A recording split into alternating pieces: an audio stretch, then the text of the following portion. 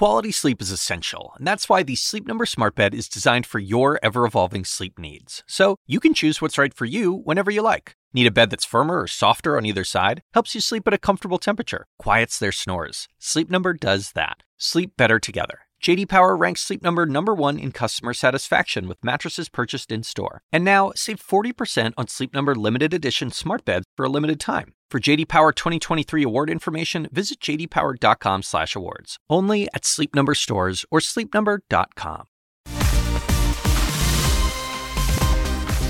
And a warm welcome to First Move. Great to be with you as always, and much to get to this hour, including echoes of the January 6 US Capitol attacks, this time, though, in Brazil. Hundreds of supporters of former President Jair Bolsonaro arrested after a mob stormed government buildings in Brasilia, including the Congress. It was a risk that Eurasia President Ian Bremer predicted way back in 2021. He's back this hour to discuss events in Brazil and his hot list of the key threats coming up in 2023, including a, quote, rogue Russia and China's maximalist President Xi Jinping. And talking of China, too, a final farewell to COVID restrictions and families being reunited for the first time in years. Take a look at those pictures. A live report from Beijing coming up just ahead. Also, a senior Chinese official saying the crackdown on some of the big tech giants is now drawing to a close. That's fueling part of the positive sentiment we're seeing across the Asia session, where stocks extended their New Year rally on Monday. The Hang Seng jumped to a 6-month high, while shares in Shanghai rose for a 6th day in a row. What about for the United States? Well, I can tell you futures are on the rise to begin the week here too, looking to add to gains from Friday's session when all the major indexes jumped more than 2%. Optimism, I think, after Friday's big December's jobs report indicated a cooling in wage growth and perhaps a sign that the Federal Reserve's rate hikes are beginning to bite. Lots to come here on First Move over the next hour, and our first look takes us to Brazil. Barbaric. That's how Brazilian President Lula da Silva described Sunday's storming of the country's Congress, an event that's drawing comparisons to the January 6 insurrection 2 years ago in Washington, D.C. Overnight, officials declaring the riots are over. Violence broke out in Brasilia when reporters of former leader Jair Bolsonaro breached the presidential palace. Protesters also occupied Congress and the Supreme Court building, smashing windows and building barricades with furniture. The regional governor says at least 400 people were arrested. The mayhem comes just a week after President Lula was inaugurated. He said a lack of security had allowed Bolsonaro's, quote, fascist supporters to breach barriers and promised everyone responsible for the attack would be punished. CNN Brazil's Pedro Nogueira has more. Hundreds of people are now under arrest after the invasion of the 3 main government buildings here in Brasilia, Brazil. Supporters of former President Jair Bolsonaro broke into the presidential palace, the congressional building, and also the Supreme Court building. Rioters left behind a trail of destruction. Huge glass windows were broken everywhere. Works of art were damaged or also stolen, and they even looted weapons at the presidential palace. At the Supreme Court, the ministers' chairs were ripped off the building. Supreme Court ordered the governor of Brasilia to be temporarily removed. Justices understand that there was omission in this situation. Local authorities knew beforehand that the demonstration was underway and did nothing to stop them. Hundreds of buses with rioters drove to Brasilia during the weekend, and police did nothing to stop them. President Luiz Inácio Lula da Silva will spend the day this Monday meeting with Supreme Court justices and state governors to solve the situation.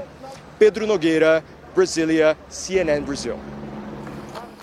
In the meantime, hugs and emotional reunions at Beijing airport after 3 years of being virtually sealed off from the rest of the world. China has finally reopened its borders in a major unravelling of its zero COVID policy.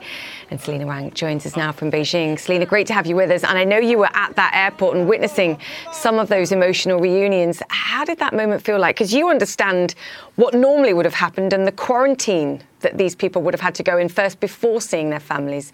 What was those moments like?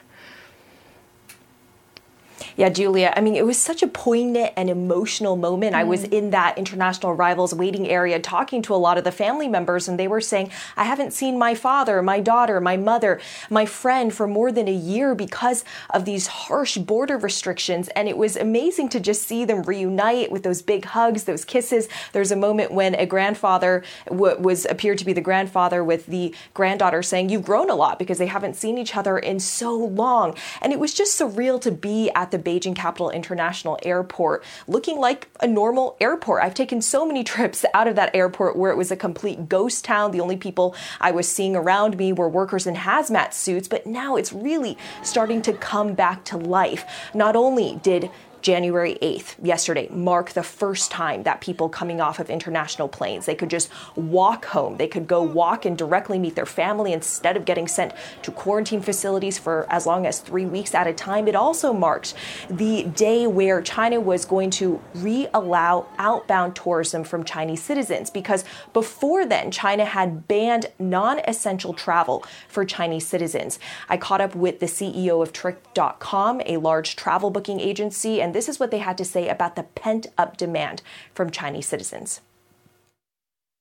We have seen 3-digit growth in the search volume for almost all the destinations in Asia, in Europe, and in America. It's a record high since the outbreak of COVID. Capacity for these international flights in and out of China is still very limited. They're still very expensive. When do you see both the capacity of flights and the pricing coming back to pre-pandemic levels?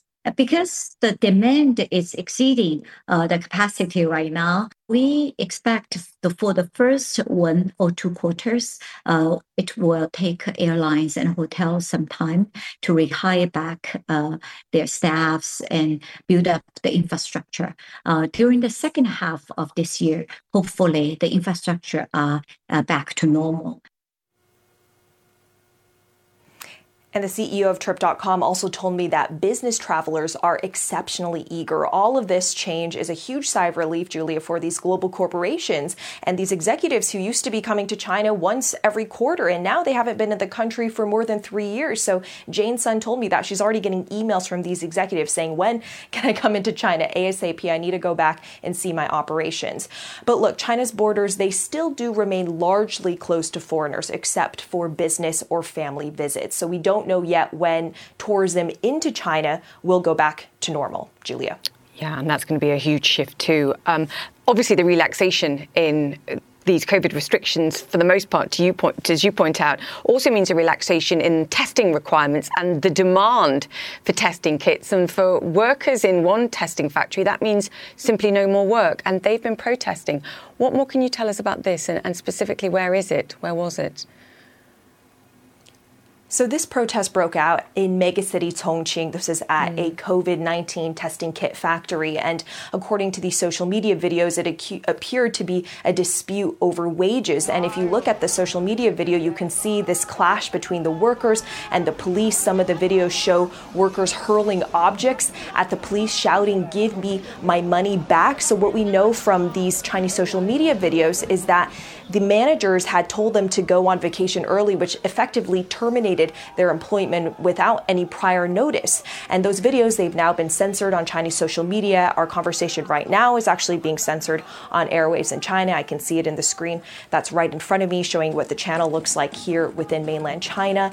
What is notable, as you mentioned, is that as China is dismantling its zero COVID policy, that does mean massive upheaval for the whole industry and all of the workers that were supporting the zero COVID enforcement. So we are seeing this turmoil, and this protest fits into that as we see the country unraveling zero COVID, trying to get back to normalcy, but a lot of pain and bumpiness in that process. Selena Wang, thank you so much for that report there. And billionaire business magnate Jack Ma is giving up control of Chinese fintech giant Ant Group. The move comes after Chinese regulators ordered the company to reorganize its business. Paula Monica joins us now with all the details. Paul, great to have you with us. Jack Ma, well and truly no longer in control. I think we have to be very clear with the audience here. Before this reorganization, he had more than 50% control of the company through various different entities. Now I believe it's just over 8%. So it makes a huge difference what's happened here.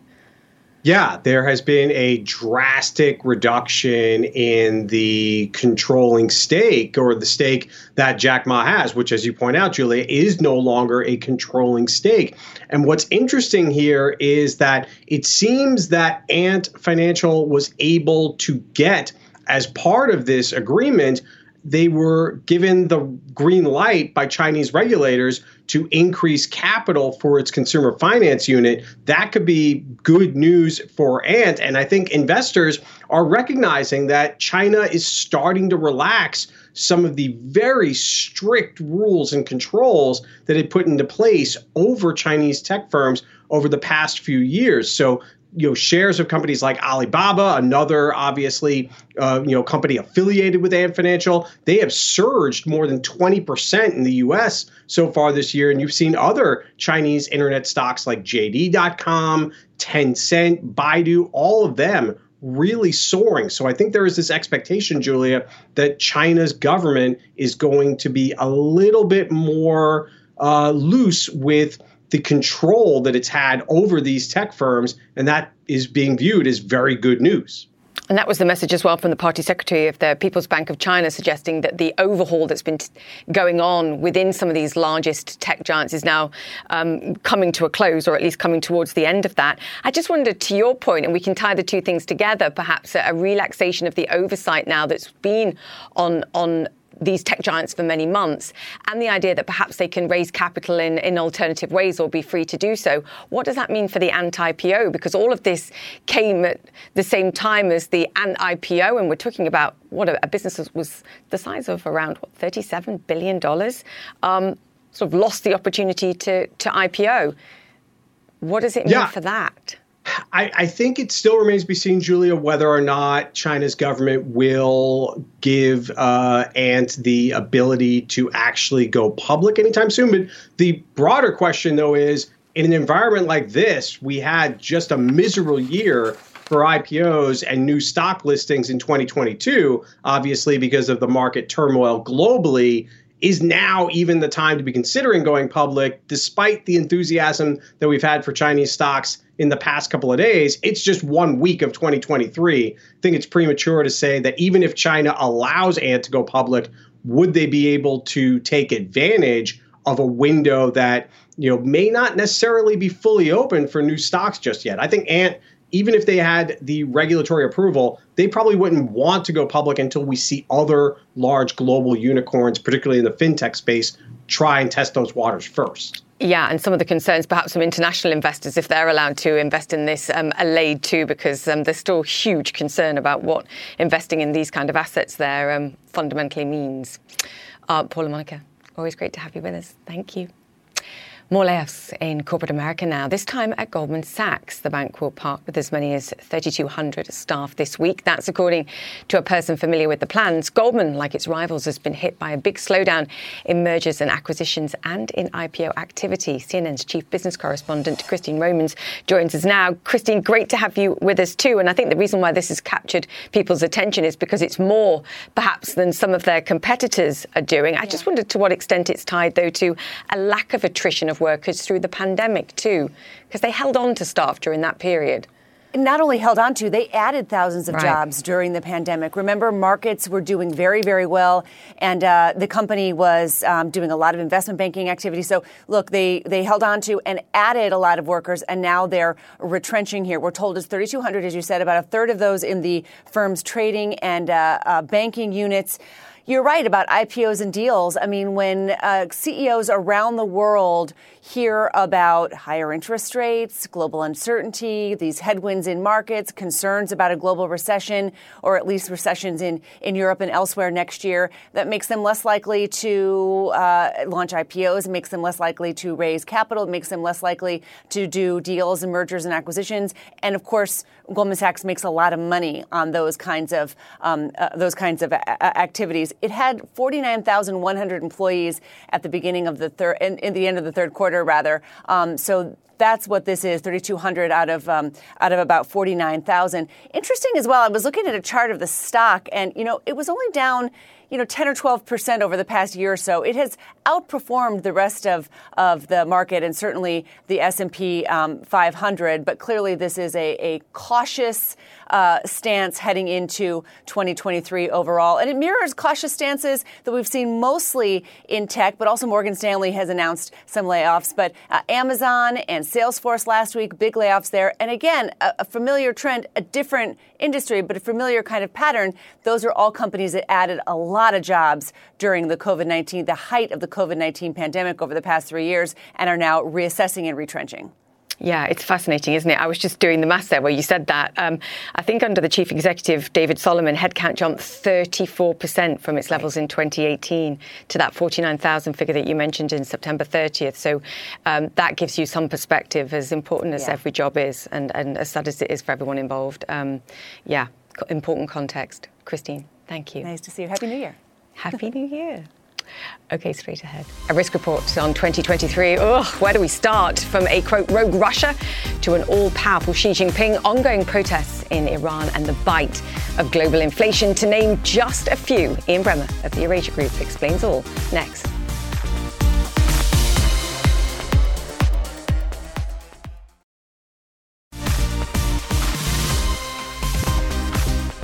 Welcome back to First Move, and recapping our top story this morning. In Brazil, supporters of former President Jair Bolsonaro have gone on a rampage, breaching security barriers, breaking into Congress and the presidential palace. The worldwide threat to democracy, something our next guest foresaw, and it's a key element in a list of the biggest risks coming up this year. While Putin's Russia tops the table, China's challenge, social media disruption, global inflation and an isolated Iran also feature. Plenty to keep you awake at night. Ian Bremmer is president and founder of Eurasia Group and G0 Media. He's also the author of The Power of Crisis, How Three Threats and Our Response Will Change the World. Ian, Happy New Year, and great to have you on the show with us. Let's start by talking about Brazil. You warned about this. I've seen you warn as early as 2021 that this was a risk, that Brazil may face its own insurrection moment. How significant, though, a threat really is this to the new leadership? It's a huge threat in the sense that in 38 years of democracy, Brazil has never faced anything like this. You're talking about the direct occupation of the most important buildings of all three branches of government in Brazil: the judiciary, the legislature, and the executive. And with a number of members of the police either turning a blind eye or actively helping. We've been here in the United States 2 years ago. And I talk about this in our top risk document from a few days ago, the fact that the United States, which used to be the principal exporter of democracy globally back in 1989 when the wall came down, today is the principal exporter of tools that destroy democracy. And we're seeing this play out in Brazil right now. The polarization, the political extremism, all being driven by conspiracy theories on social media, promoted by populists who use those tools for their own political benefit. That's exactly what's been played out in Brazil with the election is rigged. We can't allow the establishment to steal it from us.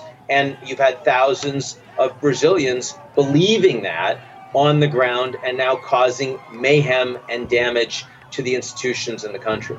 I mean, you point out some very important parallels, which is that consistency in the questioning of the legitimacy of the electoral process in Brazil, as we saw in the United States as well. I think the military is also an important part of this. There is the belief that, by and large, the military do support Bolsonaro, have sympathy for him.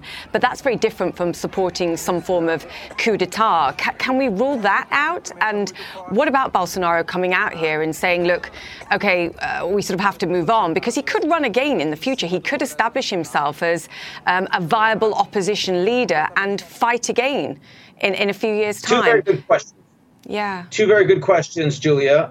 So first of all, in Brazil, even though you see some members of the local police that are supporting these demonstrators, the Brazilian military leadership has come out strongly in favor of democracy and a peaceful transition They were not willing to join Bolsonaro in saying that the election was rigged.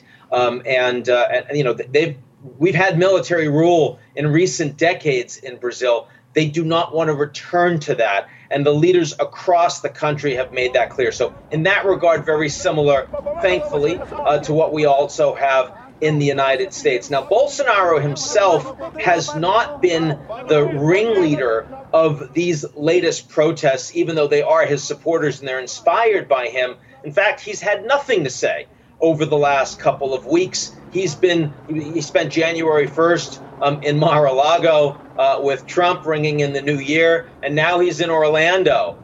He was at a Publix recently. He's at a Kentucky Fried Chicken, hanging out with a very different kind of colonel than those on the ground in Brazil.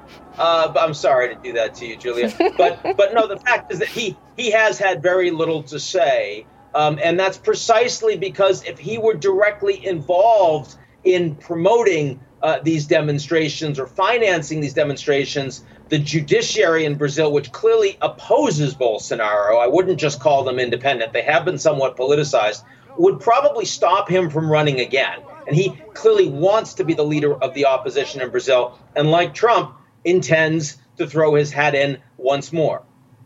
What's the smart move here for him?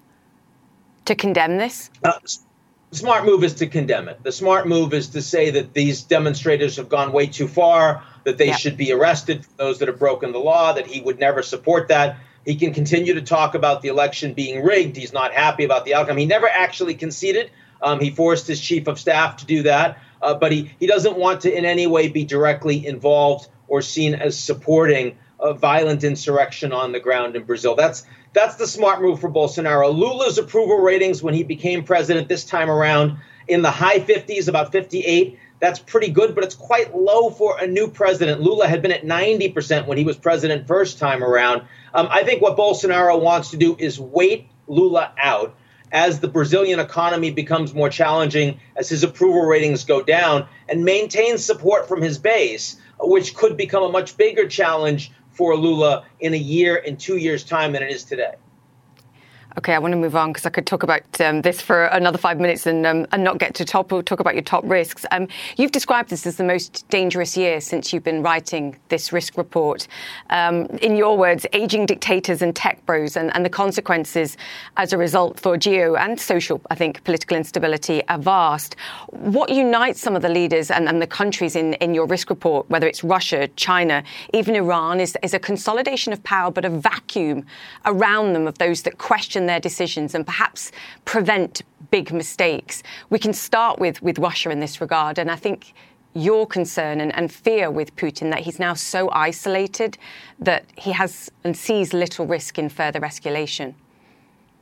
That's right. And it's also what led him to make the biggest miscalculation of any major leader on the global stage in decades by invading Ukraine back last February. It's so different from Bolsonaro and Trump, who make a lot of mistakes but are prevented from having massive impact in their country or globally because there are checks and balances. That's not true for Putin at all. It's increasingly not true for Xi Jinping or for the Iranian supreme leader. And in Russia specifically, the possibility that Putin would escalate this war that he cannot win on the ground or in the air in Ukraine by using weapons of mass destruction or by taking the war to asymmetric fight into NATO itself, cyber attacks, drone strikes, espionage, disinformation, fiber attacks, pipeline attacks, all the kinds of things that Iran as a rogue state does to its neighbors in the Middle East,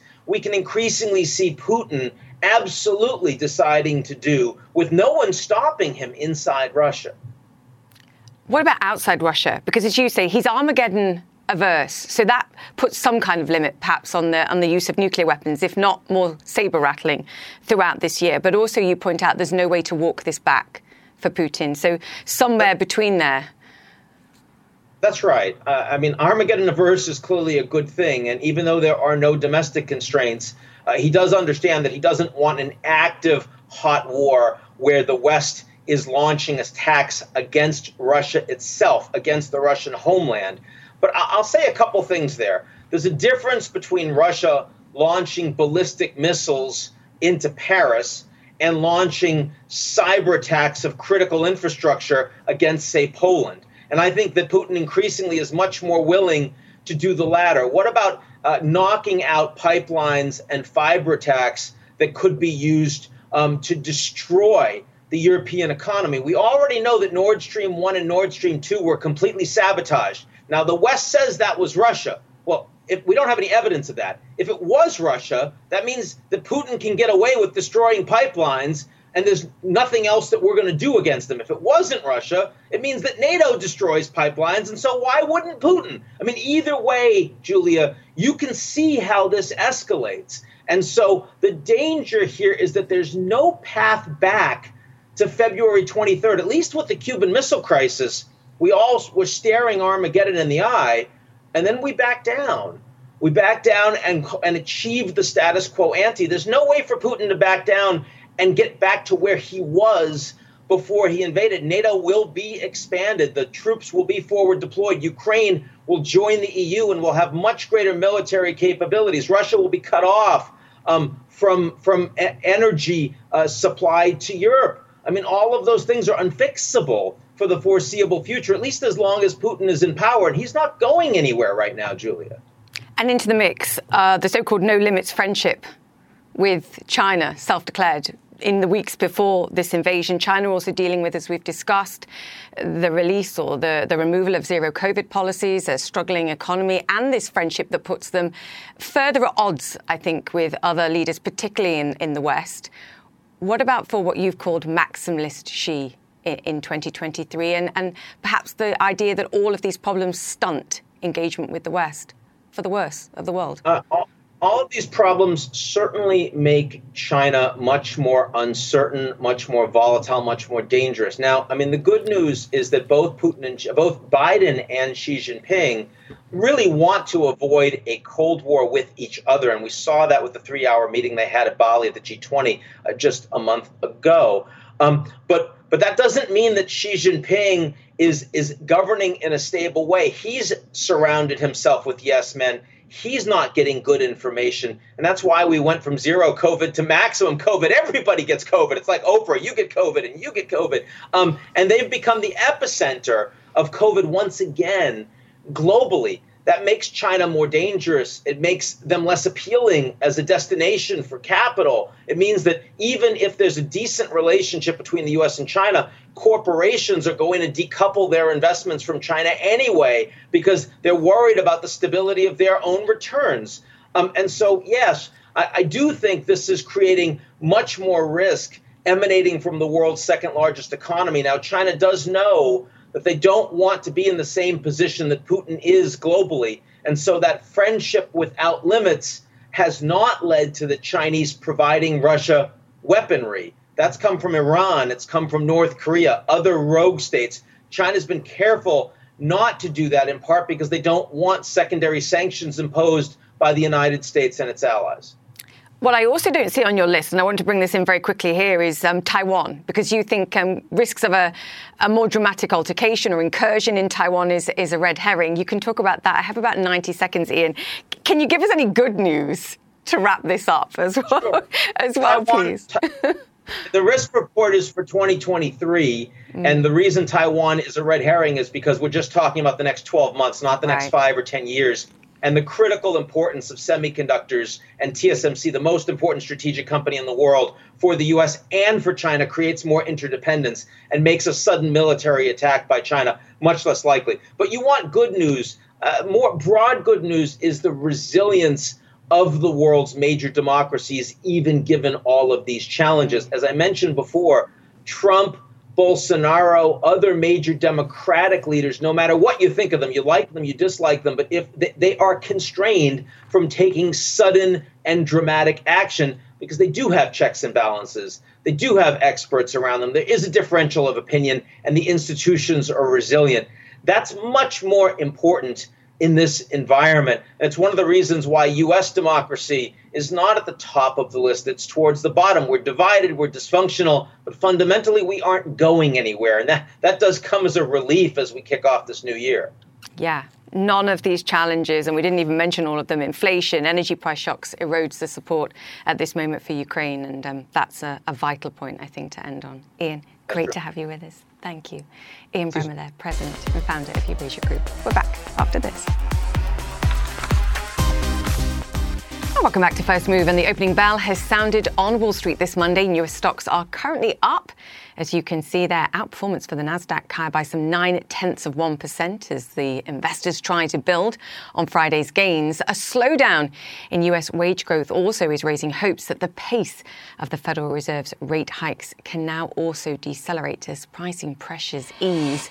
Meanwhile, no respite in the oil market. Oil prices jumping around 3% after China reopened its borders fully for the first time in 3 years. The reverberations from that move boosting the outlook for oil demand as hopefully China's economy picks up. All right, let's bring it back to one of our top stories today. Ukrainian President Volodymyr Zelensky hailing the resistance in Ukraine's eastern cities. He praised the people of Bakhmut and Soledar for holding out amid the brutal fighting. Meanwhile, Kyiv is dismissing Moscow's claims that a Russian strike killed hundreds of Ukrainian soldiers in Kramatorsk last week. Our Ben Weedman is there now. Let's get the details. Ben, great to have you with us. What have you found? Well, we went to several of the locations, Julia, where those missiles hit just a few minutes after 11 p.m. on Saturday, and we saw no evidence of casualties whatsoever. Our crew, just a few hours after these strikes, went inside one of the buildings, which was a high school. The missile landed right in front of it. The blast shattered all the windows, did cause some damage to the facade of the but there didn't seem to have been anybody in that building in the first place. We also went to another location where there's a very big hole in the ground next to a garage, but also there, no signs of any casualties. Now, we are not far from Kramatorsk's city morgue. There was no unusual activity there, nor any unusual activity at the city's hospitals. So by all the evidence we've heard and statements from Ukrainian officials, there doesn't seem to be an iota of truth in the Russian claims that as many as 600 Ukrainian soldiers were killed in these strikes. Julia? Interesting to know, Ben. And also this weekend, of course, Orthodox Christmas celebrations muted, of course, for the people there. What did you find when you were talking to families? How did they manage to celebrate? Well, Julia, we were in the embattled city of Bakhmut, which has been the scene, as President Zelensky said, of some of the bloodiest fighting of this war. What we found is that the few residents of Bakhmut who remain in that city tried to have a Merry Christmas, but it was not at all a very Merry Christmas. There was no peace, no silence in Bakhmut on the eve of Orthodox Christmas. The unilateral Russian ceasefire never materialized. The guns didn't go silent. At one of the city's shelters, residents gather around a table laid with food and tokens of the holiday. Tatiana, a volunteer, tries to raise spirits. We wish you good health, peace, prosperity, and all the best, she tells them. She knows it's important to put on a brave face. Even though it's raining and snowing outside, I'm smiling, says Tatiana. I wish people a Merry Christmas. I try to show them it comes from my soul. She did manage to bring a smile to the only child in the shelter, 9-year-old Volodymyr. And his wish on this day? I want this war to end and all my friends to return, he says. For the adults, the gift under this tree is electricity to charge mobile phones and a wireless router connected to a satellite link-up, allowing for a tenuous connection to loved ones. To reassure them, however they can, that they're still alive, if not well. And here there's warmth in a city where public utilities were knocked out months ago. Yet it's hard to feel the holiday spirit, says Andri. It's so sad day. As the day progresses, snow begins to fall and the shelling continues. Christmas Eve dinner is a subdued affair in this basement, home, for now, to a few of the doctors still left in Bakhmut. God bless us with strength, patience, and endurance is Dr. Elena Molchanova's toast. But here, strength has its limits. I feel pain, she says, because I can't be with my family. I can't sit at the same table with my mother and daughter. Christmas morning, and no let-up in the shelling. For months, Russian forces have tried to take this city, but so far have failed. But in the process, according to one local official, more than 60% of Bakhmut has been destroyed. At the Church of All Saints, priests hold Mass in the relative safety of the crypt. Candles provide the only light and warmth in this, the darkest of times. And we understand that fighting has intensified around Bakhmut and the town nearby of Solidar, that particularly in Solidar there is fierce fighting between Russian and Ukrainian forces in the center of the town. Julia? Ben, thank you so much for that report there. Ben Weidman. All right, still to come. Boiling point in Brazil. Supporters of former President Bolsonaro storm government buildings in a January the 6th style attack. But what comes next after this?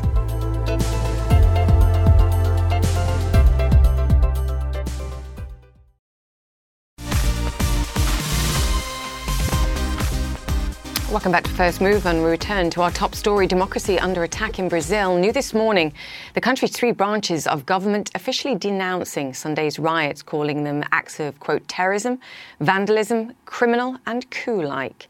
This comes after supporters of ousted President Jair Bolsonaro have started to leave the capital, Brasilia. Protesters who had camped outside the army headquarters were given 24 hours to leave or face being arrested. Yesterday's rioters stormed and vandalized Brazil's Congress, Supreme Court and presidential palace, insisting Bolsonaro was the victim of a rigged election.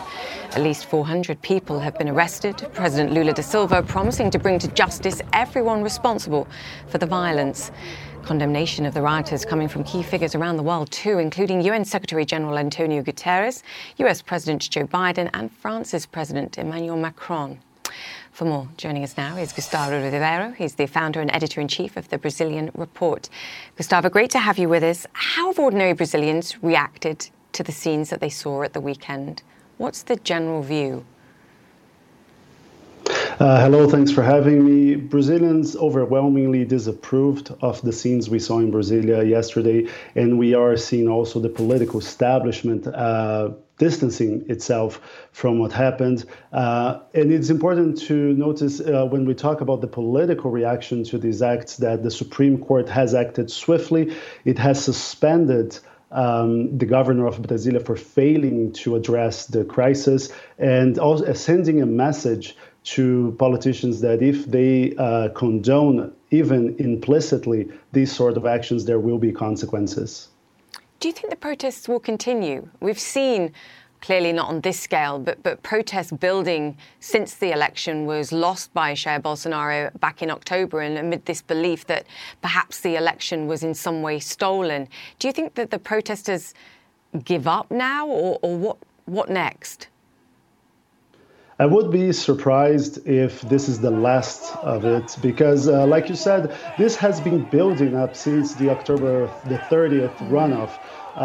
And actually for years, because Bolsonaro for years has sowed distrust in Brazilian institutions and has pitted his supporters against democratic institutions. We saw even a bomb plot being uncovered in Brasilia just days before the inauguration of President Lula. And what we are seeing is that it will require from authorities a very strong and swift reaction. And while that is absolutely necessary, it can also have the side effect of strengthening what these whomongers say that they are the victims of persecution by the so-called deep state, and Bolsonaro borrows a lot of the playbook from Donald Trump. So they may use this to reinforce their agenda and try to destabilize the new government. We have seen that they have blocked federal highways that are essential to Brazil's supply chains in multiple states, and try to barricade oil refineries, which they were not successful in doing that. So I would assume that we're going to see these waves of protests more often in a way of trying to destabilize the economy and the new government. And Bolsonaro himself posted on social media, and he pointed to violent protests that have been staged in the past. 5,000 youths occupying, I believe, the Congress building back in 2013. Protests that were carried out, 4 years later in 2017. Clearly nothing on this kind of scale. But I guess in some way the inference is that this is not about him, perhaps, or his supporters. This is about something toxic and corrupt more broadly in the political system, and an untrustworthiness, perhaps, of politicians. Gustavo, do you have any sympathy for that idea that the political system there is corrupt? Well, there's certainly a lot of corruption ingrained in Brazil's political system, but Bolsonaro offers as answer the total denial of politics, and his supporters have for years tried to essentially call for an armed forces-led coup d'etat. It is important to say that the scenes that we saw yesterday are long in the making, because in September the 7th, 2021, Brazil's Independence Day, throngs of Bolsonarist supporters were in Brasilia, and we saw the same, a lot of the elements we saw yesterday. Very few police officers barricading the Three Power Square, where we have the headquarters of all branches of government. But at that point, the protesters jumped the gun and actually stormed the barricades on the eve of the scheduled protests, and that forced the governor of Brasilia to respond with increased police force. Yesterday, they were more disciplined, which allowed them to do what I believe it was their intention for a long time now. So it's impossible to take face value what Bolsonaro is saying, because he steered these folks for years. So if we are seeing what we're seeing, it is the president is the first one to be blamed. Yes. The former president, sorry. To your point, years in the making. Gustavo, great to get your insights. Thank you. Gustavo Ribeiro there, the founder and editor-in-chief of the Brazilian Report. OK, coming up after the break, British ingenuity at its finest. Virgin Orbit is set to join SpaceX and others launching commercial satellites into space, but using a modified passenger jet. Yes, you heard me. That story next. Welcome back to First Move. In a few hours' time, Richard Branson's Virgin Orbit will attempt to launch several satellites into space using a modified jumbo jet. If all goes well, it'll also be the first time a rocket has been launched into space from UK soil. The Boeing 747, called Cosmic Girl, will carry the rocket to a height of 35,000 feet and release it into orbit. Tom Foreman is looking forward to the launch, as are we. I mean, there's lots to discuss here. The fact that this is happening from the United Kingdom, which is exciting in itself, but the launch vehicle itself, Tom, I think we have to begin there. Yeah, it's quite extraordinary what's going on here. This is every space mission is unique. What Virgin Orbit has been doing for years has been very unique, because they've been working toward this model of having a jumbo jet haul this up into the air, let it go. It drops for about 4 seconds, or angled pretty sharply up at about almost 30 degrees. It drops for about 4 seconds, and then suddenly it accelerates to 8,000 miles an hour. It's a very risky maneuver in many ways. I mean, this is not something to be undertaken lightly, and can't really be compared with the launching of missiles from airplanes, which has gone on for a long time, because it's so much bigger, it's so much more powerful. But here's an interesting point here, Julia.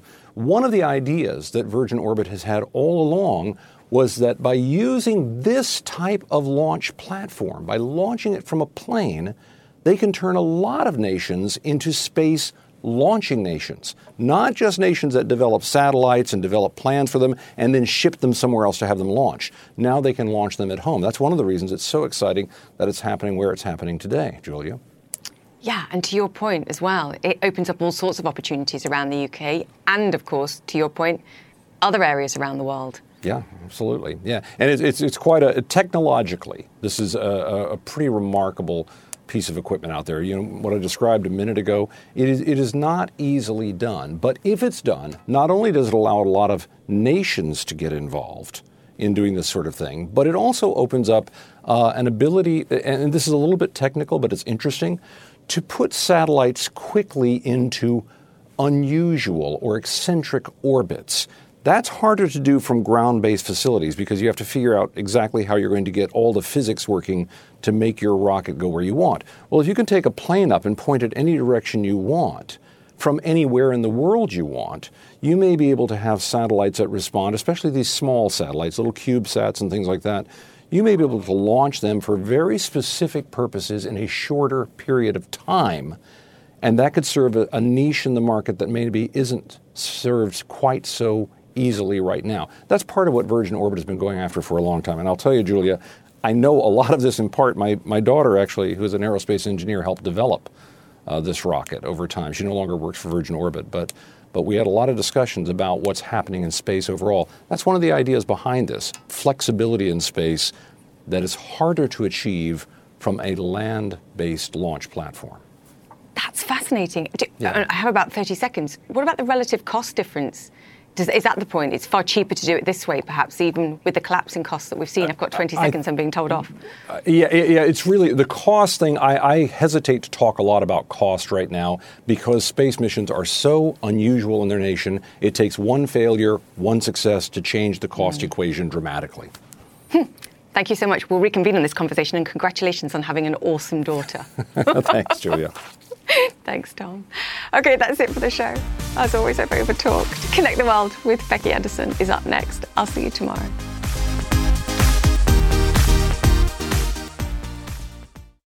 Quality sleep is essential, and that's why the Sleep Number Smart Bed is designed for your ever-evolving sleep needs. So you can choose what's right for you whenever you like. Need a bed that's firmer or softer on either side? Helps you sleep at a comfortable temperature. Quiets their snores. Sleep Number does that. Sleep better together. J.D. Power ranks Sleep Number #1 in customer satisfaction with mattresses purchased in-store. And now, save 40% on Sleep Number limited edition smart beds for a limited time. For J.D. Power 2023 award information, visit jdpower.com/awards. Only at Sleep Number stores or sleepnumber.com. Now streaming exclusively on Max, a new CNN flash doc about the album that has Nashville talking, Call Me Country. Beyoncé and Nashville's Renaissance. Watch it at max.com/callmecountry. Max subscription required.